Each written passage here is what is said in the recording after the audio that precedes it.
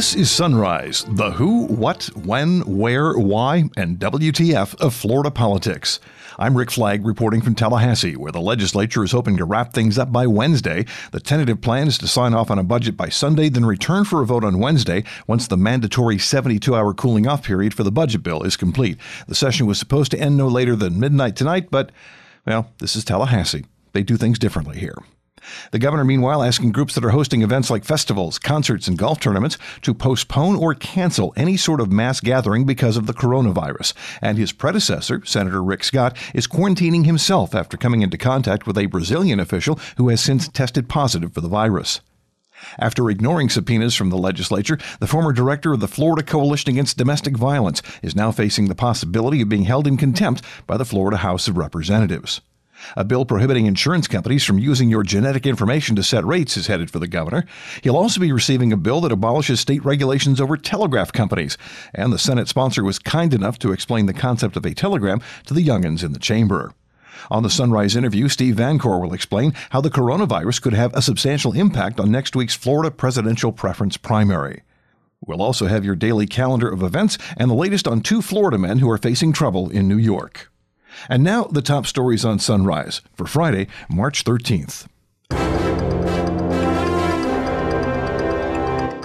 Florida Senator Rick Scott has announced he's in self-quarantine after meeting with the communications director for the president of Brazil, who has since tested positive for the coronavirus. This is the same guy who posed for a picture with Donald Trump and Mike Pence last weekend at Mar-a-Lago.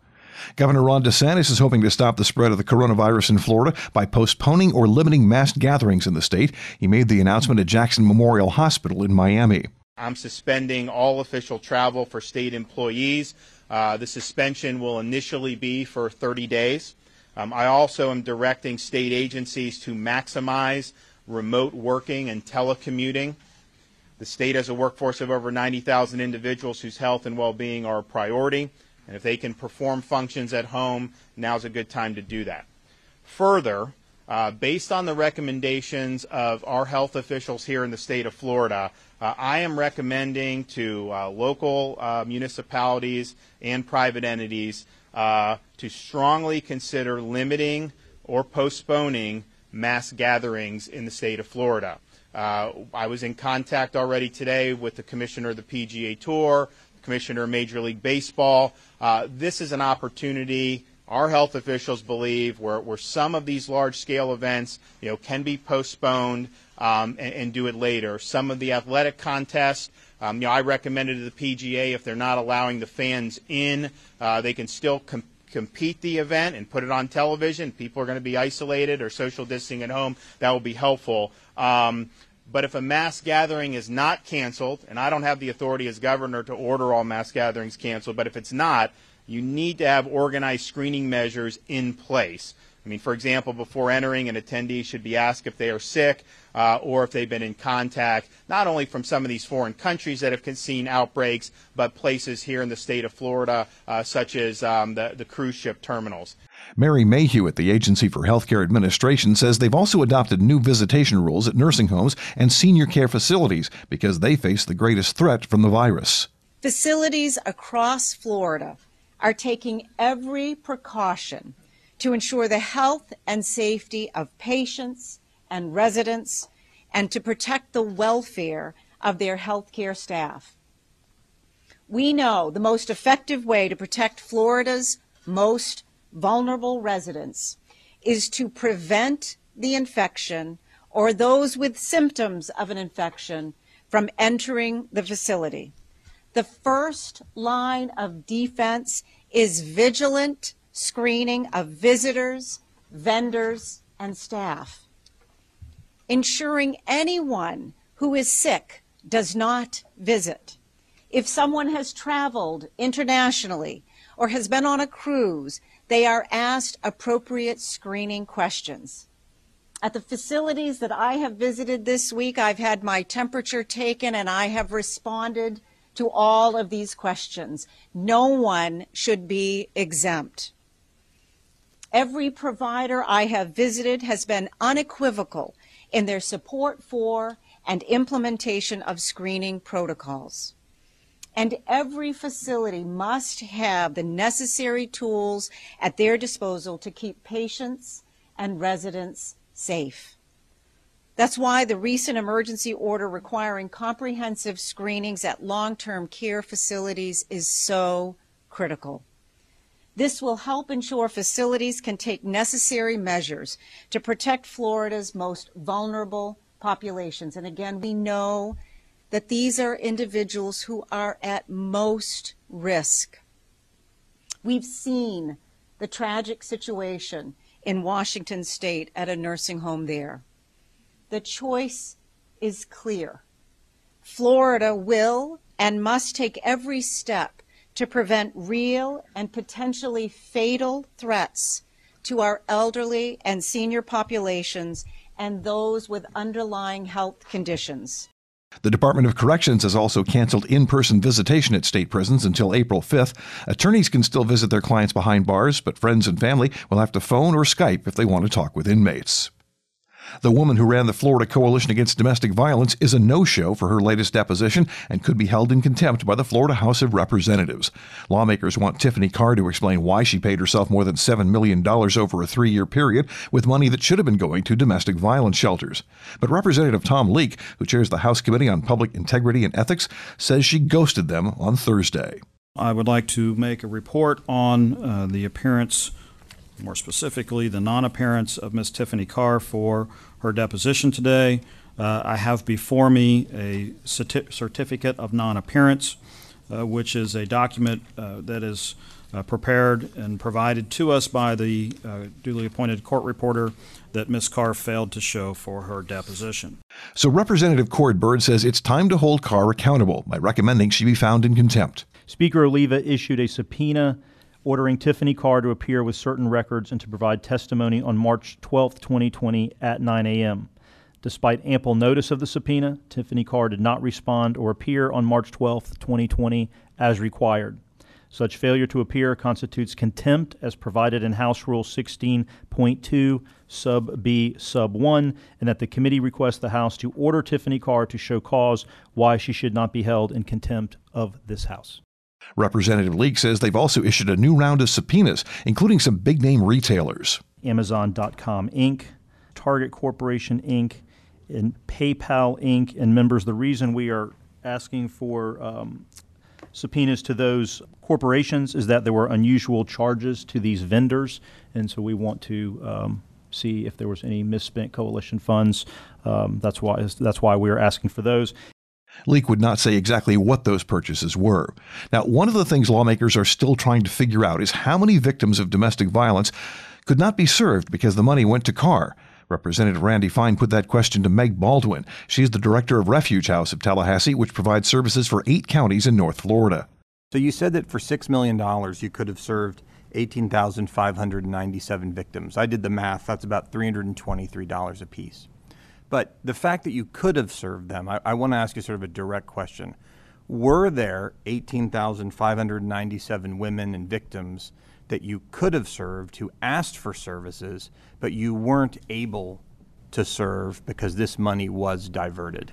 That's a difficult question to answer because we don't know the universe of folks who didn't call or that we didn't provide services to when they asked because we couldn't. Okay.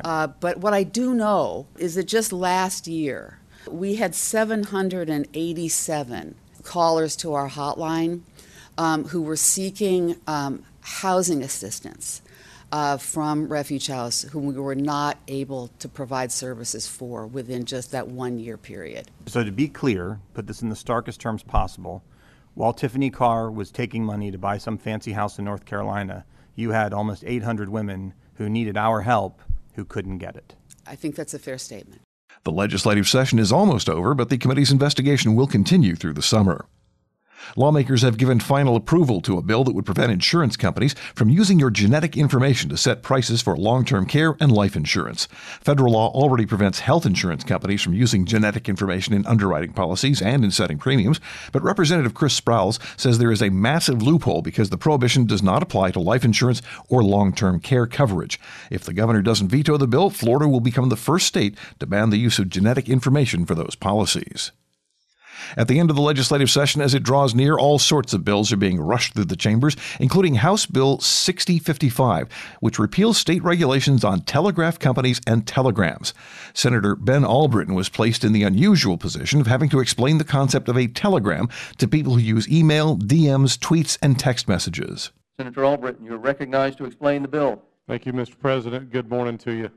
This bill eliminates penalties as it relates to telegraph companies here in the state of Florida. There being no amendments, is there any debate on the bill? Senator Pizzo, you are recognized. Thank you, Mr. President. There are a number of school-age children in the West Gallery, so if Senator Albritton in his close can address what telegraphs are, telegraph companies. Any further debate? Yes. Senator Rodriguez, you are recognized. Thank you, Mr. President. There are also some middle-aged people in the entire Capitol. Could you also explain for us what a telegraph is? Well, since you've been challenged on this, Senator Albritton, you are recognized to close on the bill and tell us the two senators who are around when telegraphs were here. So, okay, you're recognized. Thank you, Mr. President. I appreciate the opportunity to clarify for these school children what telegraphs were. Just Google it. Next year, we're going after carrier pigeons and Morse code. The telegraph bill has been approved by both chambers and is on its way to the governor. Next up on the Sunrise interview, it's time for a twofer. We'll be talking to resident pollster and pundit Steve Vancour about the confluence of coronavirus and the Florida presidential preference primary. This is Sunrise from Florida Politics. It takes a special calling to be a nurse, but misguided laws are preventing qualified nurses from providing care. We can change that. Ask your legislator to expand scope of practice for nurses. Empower nurses to do the jobs they were trained to do. Paid for by Americans for Prosperity.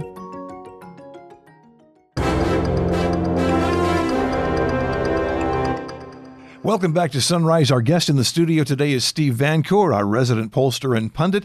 And Steve, you must be really excited now with Super Tuesday is over, mini Super Tuesday, but now for the Florida presidential primary. Well, it's upon us. It's upon us. You know, and it's really interesting. It couldn't. What's happening in America, electorally speaking, probably couldn't happen at a worse time for Bernie Sanders, because we saw the collapsing of the Bernie Sanders campaign on Super Tuesday, right, and the rise of Joe Biden, the incredible comeback of Joe Biden. Then we had mini Super Tuesday or Super Tuesday Part 2, whatever you want to call it, which really showed Joe Biden as the presumptive nominee. Right. He was no longer a fluke. Super Tuesday wasn't a fluke. It was a trend. Yeah, I mean, you had him win massive 81% in Mississippi, win Missouri, which Bernie Sanders did very well in last time, win big in delegate-rich Michigan, okay, and won in places like Kalamazoo, which shows he's winning a lot of those blue-collar, white voters that Bernie Sanders won last time, right? And then I thought the most important non-victory, was the tie in Washington State, a very liberal, progressive area that Bernie Sanders cleaned up again in last time. Should have done well there as well, and drew to a tie.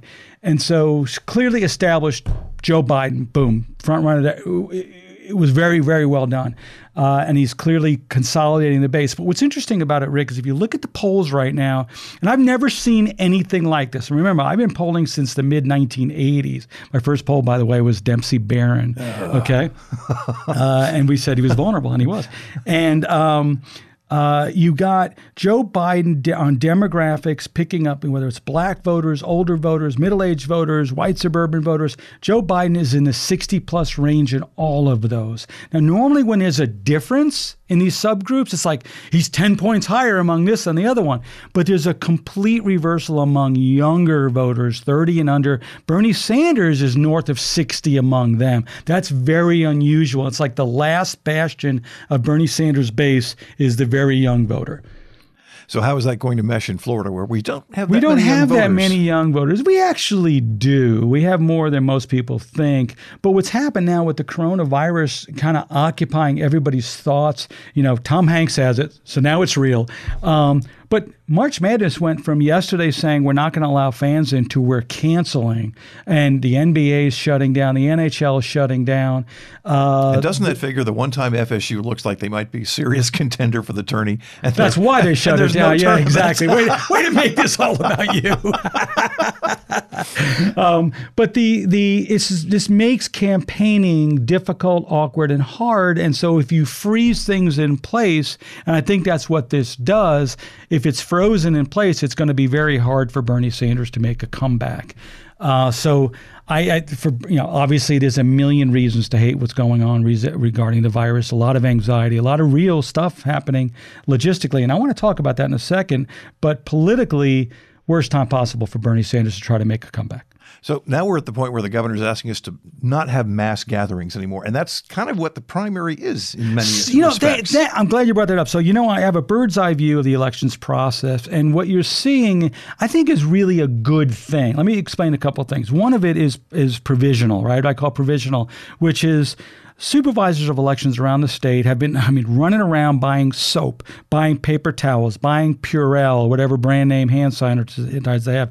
I know some supervisors that went out and bought rubbing alcohol in bottles and sprayers and pouring them in to have them available, boxes and boxes and boxes. Remember, there's over 5,000 precincts at play here. And so when you say, I know Broward County bought paper towels trying to get 20 rolls per precinct, 421 polling places. So that's 8,000 paper towels, right? So it's not incidental, the logistics of this, but they're working, supervisors across the state are working to make the polling places cleaner, more sanitized, safer. And remember, polling places are somebody else's place, whether it's a daycare center, a library, a school, a nursing home. A neighborhood center, whatever. A neighborhood center, right. And the neighborhood centers are cooperating as well. And the governor made a statement, and Jared Moskowitz, the Secretary of Department of Environment and Management, said, we're maybe coming up with accommodations to move those, and that's a good thought.